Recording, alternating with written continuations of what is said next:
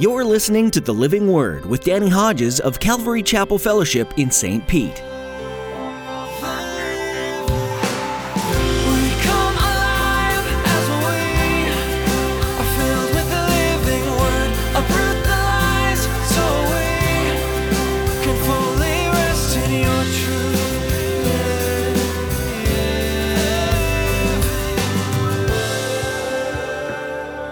After Paul and Silas came out of the prison, they went to Lydia's house where they met with the brothers and sisters and encouraged them.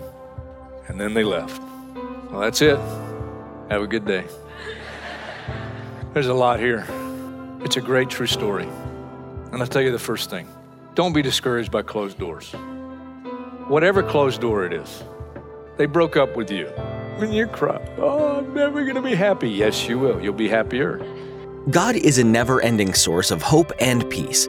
His will for you is greater than any dreams or aspirations you might have for yourself. He's a loving and wise Father who works all things for the good of those who love Him. When doors and windows close on your dreams, it's gonna be painful, and that's okay. Mourn that disappointment and know that the Holy Spirit is there to comfort you.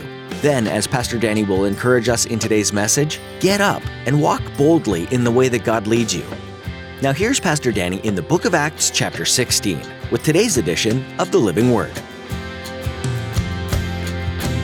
every nation for all generations, together in love, we'll move mountains by faith until all have tasted, seen, and heard the power of the living word.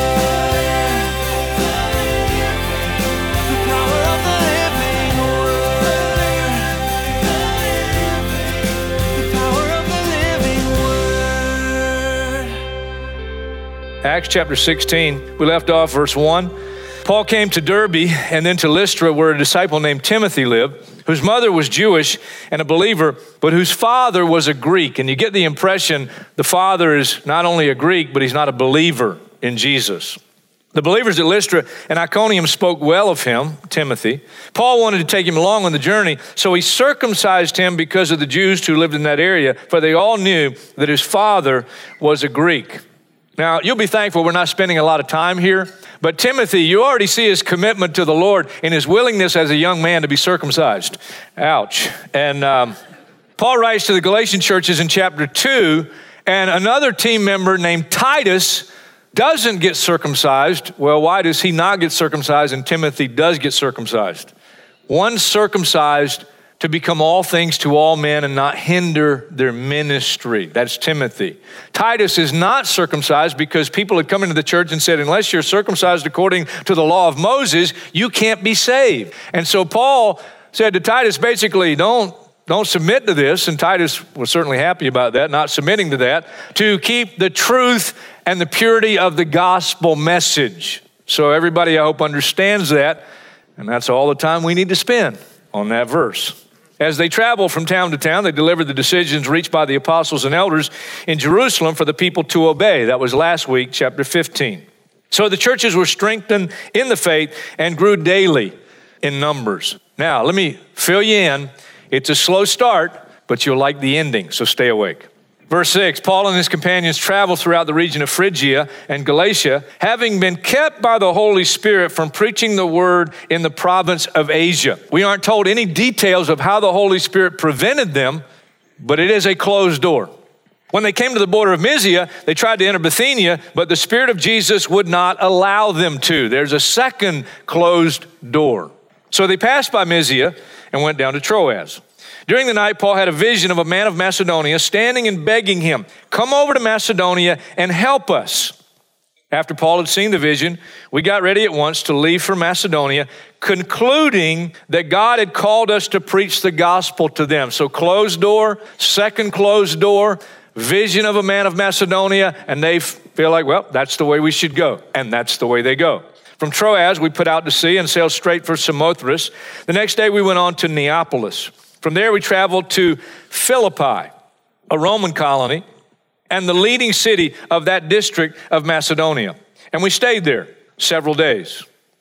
On the Sabbath, we went outside the city gate to the river, where we expected to find a place of prayer. Now, pause there for a minute. It was Jewish custom that if you're in a Gentile area, there have to be 10 male heads of household in order for somebody to build a synagogue. There's no synagogue here. If there's no synagogue, what you would do, go by a river or by the sea, and you would recite the Shema, that's Deuteronomy 6:4, the Lord our God is one. You would read from the law and the prophets, the Old Testament. You would often pray together, and if somebody could carry a tune in a bucket, they'd lead you maybe in some worship. So here they are by the river. We sat down and began to speak to the women who had gathered there. That tells us something. There are no men. No wonder God gave Paul the vision of a man of Macedonia, come over and help us, because there's a real need, especially among the men. One of those listening was a woman from the city of Thyatira named Lydia, a dealer in purple cloth. The purple cloth that she dealt with, the dye used to make the purple cloth, was very expensive. She's probably a well-to-do businesswoman. She was a worshiper of God. The Lord opened her heart to respond to Paul's message. When she and the members of her household were baptized, she invited us to her home. If you consider me a believer in the Lord, she said, come and stay at my house. And she persuaded us. Now, it doesn't say it, but you get the impression she's a single mother. I don't know that, but she gets saved. Where's the man in the vision? Hold on. Verse 16, once we were going to the place of prayer, we were met by a female slave who had a spirit by which she predicted the future. She earned a great deal of money for her owners by fortune telling. She followed Paul and the rest of us shouting, these men are servants of the Most High God who are telling you the way to be saved. She kept this up for many days. Finally, Paul became so annoyed that he turned around and he said to the spirit, in the name of Jesus Christ, I command you to come out of her. At that moment, the spirit left her. I like what one commentator said, and I'll read, she was a clairvoyant owned by spiritual pimps who sold her metaphysical powers. And what she shouted day after day was true, but she evidently said it in a mocking way. And finally, Paul turns and the Lord delivers her of the demonic possession. So Lydia gets saved, her family gets saved. This fortune teller is delivered from demonic possession. But where's the man in the vision? Verse 19. When her owners realized that their hope of making money was gone, they seized Paul and Silas and dragged them into the marketplace to face the authorities. They brought them before the magistrates and said, these men are Jews and are throwing our city into an uproar by advocating customs unlawful for us Romans to accept or practice. The crowd joined in the attack against Paul and Silas, and the magistrates ordered them to be stripped and beaten with rods. After they had been severely flogged, they were thrown into prison, and the jailer was commanded to guard them carefully. Jewish law had a limit to the number of blows you could give to someone. It was 40 lashes minus one. They did the 40 lashes minus one just in case somebody miscounted and went over the 40, and then you broke the law. But Roman law had no such limit. They could beat you as hard and as long as they liked. Now, leave the text just for another moment, or at least listen. 2 Corinthians, Paul mentions some of the things he suffered in his ministry and because of his faith in Jesus Christ. 2 Corinthians chapter 11, the middle of verse 23. I've been in prison more frequently, been flogged more severely, been exposed to death again and again. 5 times I received from the Jews the 40 lashes minus one. 3 times I was beaten with rods. Once I was pelted with a stone. Then he says he was shipwrecked, spent a night and a day in the sea. This guy's got scars all over his body. You can be sure they were severely beaten. And then the jailer, to make sure they don't escape, because he's been given strict orders, puts them in the most secure part of the jail, the inner part, fastens their feet in the stocks, and no doubt they have chains on their hands, wrists too. They are beaten severely, and in that situation, look at verse 25.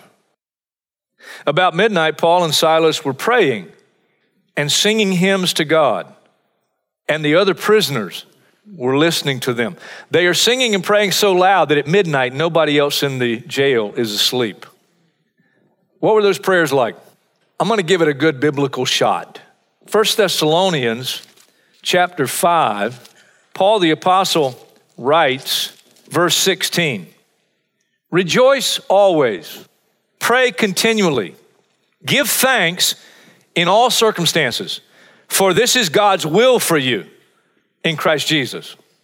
He will write in Romans chapter 8 and verse 18, I consider that our present sufferings are not worth comparing with the glory that will be revealed in us. Let me make a suggestion based on Paul's writing.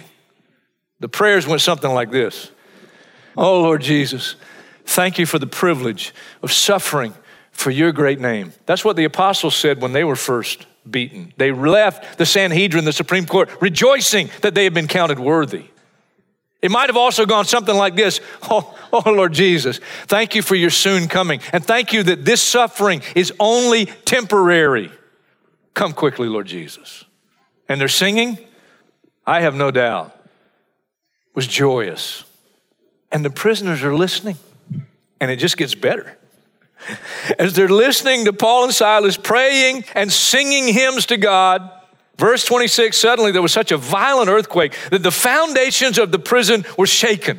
At once, all the prison doors flew open. Everybody's chains came loose. The jailer woke up, and when he saw the prison doors open, he drew his sword and was about to kill himself. He's about to kill himself. Why? Because if the prisoners escape, he will be executed for his failure in letting them escape. He drew his sword, was about to kill himself because he thought the prisoners had escaped. Verse 28, but Paul shouted, don't harm yourself. We're all here. We're all here. Paul, Silas, and all the other prisoners who now are freed of their chains, and the prison doors are open, and nobody escapes. And there can only be one conclusion. There can only be one reason. As they listen to Paul and Silas praying, and they listen to them singing and worshiping the Lord, they make a connection, no doubt about it, between the God that they're serving and worshiping and this God who's now has shaken the foundations of the prison. Miraculously, doors fly open, chains fall off, and they are in such awe, not of Paul and Silas, but of their God, that nobody escapes. The jailer called for lights, rushed in and fell trembling before Paul and Silas. He then brought them out and asked, here's what he asked, sirs, what must I do to be saved? And they replied, believe in the Lord Jesus and you'll be saved, you and your household. Then they spoke the word of the Lord to him and to all the others in the house. At that hour of the night, the jailer took them and washed their wounds. Then immediately, he and all his household were baptized. The jailer brought them into his house, set a meal before them. He was filled with joy because he had come to believe in God, he and his whole household. You talk about a dramatic conversion. Here's a guy, he's just doing his job. He's the jailer. And he goes from just doing his job to coming to the end of his rope, about to take his own life. And thank God he didn't, because something far worse than death would await him on the other side. And now he hears the gospel. And he and his whole family trust in Jesus Christ and are saved. I just love the Bible. And I love the way this story ends. Verse 35, when it was daylight, the magistrates sent their officers to the jailer with the order, release those men. The jailer told Paul, the magistrates have ordered that you and Silas be released. Now you can leave. Go in peace. Paul said to the officers, they beat us publicly without a trial, even though we are Roman citizens, and they threw us into prison. And now do they want to get rid of us quietly? No. Go get them, Paul. Let them come themselves and escort us out. The officers reported this to the magistrates, and when they heard that Paul and Silas were Roman citizens, they were alarmed, and for good reason, because beating and throwing into prison a Roman citizen without just cause can get you into real trouble. They came to appease them and escorted them from the prison, requesting them to leave the city. Pretty please, will you leave? After Paul and Silas came out of the prison, they went to Lydia's house where they met with the brothers and sisters and encouraged them. And then they left. Well, that's it. Have a good day. There's a lot here. It's a great true story. And I'll tell you the first thing. Don't be discouraged by closed doors. Whatever closed door it is, They broke up with you. And you cry, oh, I'm never going to be happy. Yes, you will. You'll be happier. Revelation, what God opens, no one can shut. And what he shuts, no one can open. I'm going to tell you a quick story. I can't believe I've been here 32 years. And boy, have I seen some closed doors. And I haven't always understood. Been perplexed at times, sometimes discouraged. Years ago, meeting at Shorecrest Prep School in the early days of our ministry and small fellowship. And yeah, we were growing a bit and we needed facilities. And so we began to look. And I was convinced that the facility God had for us was the old S&H Green Stamps building. It's now, I think, a Walgreens, 9th Avenue and 54th Avenue North. Right around the corner from Shorecrest where we used to meet. I was convinced God's going to give us that building. We'd be able to buy it. Didn't happen. We later signed a lease for a property on 4th Street North near Gandy Boulevard. Me and another board member went in the evening and met with the owner at his office at the building, signed the lease. He went home that night and took his own life. That door was slammed. A while later, we made an offer for a building in the vicinity of 9th Street and Gandy Boulevard. An insurance company owned it. They accepted an offer. I think it was over $100,000 less than what we offered. Does that make sense? Then we had 2 signed contracts for the auction building up here and the land next to it. We needed the land next to it for parking, all right? So we had 2 signed contracts and one of them didn't work out. And God closed that door. Bob Corey went over there and taped out everything the way it was going to be. After a Sunday service, we took the whole congregation over there. We're all excited. Never happened. Then there's the warehouse days. That makes no logical sense that in that geographic location in the warehouse, that's where we began to, over time, grow even more. We owned that building outright eventually, and yet we were still growing. We needed more space. And so a friend of mine on the board who was in real estate negotiated a lease across the street in the Mainlands. It was great because we took over the old Winn-Dixie. We continued to grow. We took over the Eckerd space. Then we took over the hair salon. And then we took over the Bridge Club. And then we began to think, we're spending all this money on a monthly lease. It would be better to buy the property, and that would be better to spend the Lord's money that way. And we could even lease out some of the other property and make money, you know. And we thought that was a good thing to do. So we went to the family that owned it, German family, and we said, would you be willing to sell? They said yes. We agreed verbally on a price, $3.4 million. That was a little bit of a stretch for us, that price, but we thought, well, better than continuing to lease. And then after we got the verbal agreement, they came back and they began to say, oh, it's been in the family so long. And we just decided we're not ready to let go of it. And I'm like, go cry in your beer in Germany, not here. You know, I didn't say that. And then people began to come up to me, you know, in the congregation after service, before service, and they'd say, they'd look over at Walmart and they'd say, you're going to need Walmart soon. And I'd say, I'd think inside, you're a comedian. You're really funny. And then Walmart built a super Walmart a quarter mile down the road, and this building was empty. And we met with the board, and the same real estate guy got in touch with the Walmart authorities, and we agreed as a board on what we felt like we could offer. And it was less than what was across the street because we felt like that was a stretch. So we came to a figure of $2.4 million. Not even thinking, honestly, none of us even thought that it was the reverse of what Walmart was asking. They were asking $4.2 million for this property. And we offered them $2.4. And the guy for Walmart told our real estate representative, said, look, the guys that meet in Chicago in a few weeks that are in charge of selling off the Walmart properties because they're building all these super ones, you know, and they've got empty property, they won't even consider that offer. And we basically said, we're not trying to insult anybody. That's just what we feel we can offer. And we didn't negotiate. We made a one-time offer, and that was it. And here we are. Some people call it Soul Mart now. Don't miss the point. Those closed doors, I did not understand. Those closed doors, I was perplexed many times. I was discouraged. I was like, I knew that was the building. That was the place. During this time, I'm out in Costa Mesa, California, and I'm at Calvary Chapel, Costa Mesa, Pastor Chuck, and I go up afterwards, and he comes up to me, and he says, did you get that facility? And I said, no, it fell through. And I see him like it was yesterday. He looked at me, and he beamed, you know, and his head glowed, and he said, God always has something a little better. And then he walked away. God always has something a little better. I'll tell you the second thing in the story. Give thanks in all circumstances. Give thanks in all circumstances, for this is God's will for you in Christ Jesus. One of my favorite Old Testament stories, and there are a lot of them, but Daniel and the lion's den. I won't read the whole story. Most of us probably know something about Daniel and the lion's den. Daniel has been given a position in the government of Babylon, a high up position. And those that work around him don't like him because of his position. They also don't like him because he's a Jew. And they plot to get rid of him. But it says in the story, they could find no corruption in him because he was trustworthy and neither corrupt nor negligent.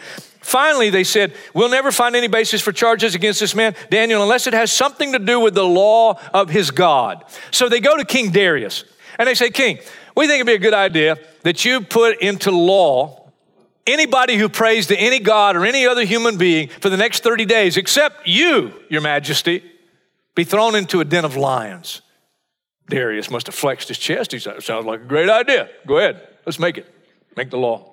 Makes the law, and then these guys came back to him and said, hey, there's one guy in your kingdom that works for you. He pays no attention to your law. Daniel. The king likes Daniel. He's distressed because he knows he's got to follow the law. And so he throws Daniel into the den of lions. Daniel did not know God would rescue him. Verse 10 of the chapter in the story says this, now when Daniel learned that the decree had been published, he went home to his upstairs room where the windows opened toward Jerusalem. 3 times a day he got down on his knees and prayed, giving thanks to his God, just as he had done before. When he knows he's going to be thrown into a den of lions, he goes home and he bows and he gives thanks. Wow. There's one more that we learn from the story. You understand the power available to us as followers of Jesus Christ? Simply through prayer and praise and worship. Ephesians 1 says the power available to us is the same power that raised Jesus Christ from the dead. In Acts chapter 4, when the apostles are first threatened by the Supreme Court, the Sanhedrin, they went back, gathered together, and prayed. It says they raise their voices together and they pray. They quote some scripture and then they call out to God. And it says the place where they were meeting was shaken and they were all filled with the Holy Spirit and they went out and they spoke the word boldly. Now, I've never been in a situation in a prayer meeting where the ground or the foundation of the building has shaken. I actually prefer it not. But you never know. One last story. 2 Chronicles. Chapter 20. Jehoshaphat is king of Israel, Judah to be technical. The chapter opens up and says, after this, the Moabites, the Ammonites, with some of the Moonites came to wage war against Jehoshaphat. It's a vast army, a vast alliance of enemies. Verse 5, Jehoshaphat stood up in the assembly of Judah and Jerusalem at the temple of the Lord in front of the new courtyard, and he said, and he begins to pray. And in spirit, they're praying with him. The end of the prayer, verse 12. He says, we have no power to face this vast army that is attacking us. We do not know what to do, but our eyes are on you. And then you know what he does?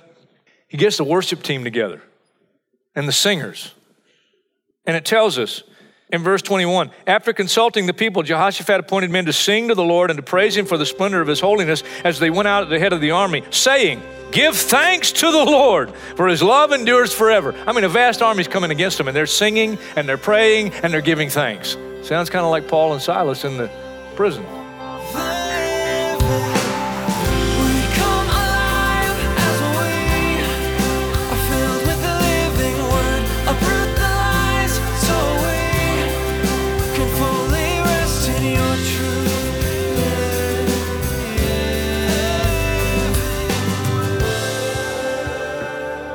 We're so glad that you joined us for today's edition of The Living Word. Thanks for being a part of our listening audience as we study the book of Acts.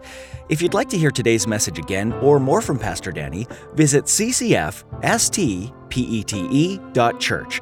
You're also invited to join our Bible reading plan. Just look under the Resources tab on our website for more information. As you make your way through the Bible, you might be surprised how something hits your heart exactly where you're at. God's Word has a way of doing that, and it's unmistakably God's way of speaking to you. As we wrap up our time with you today, we'd like to take a moment and ask you to partner with us here on The Living Word.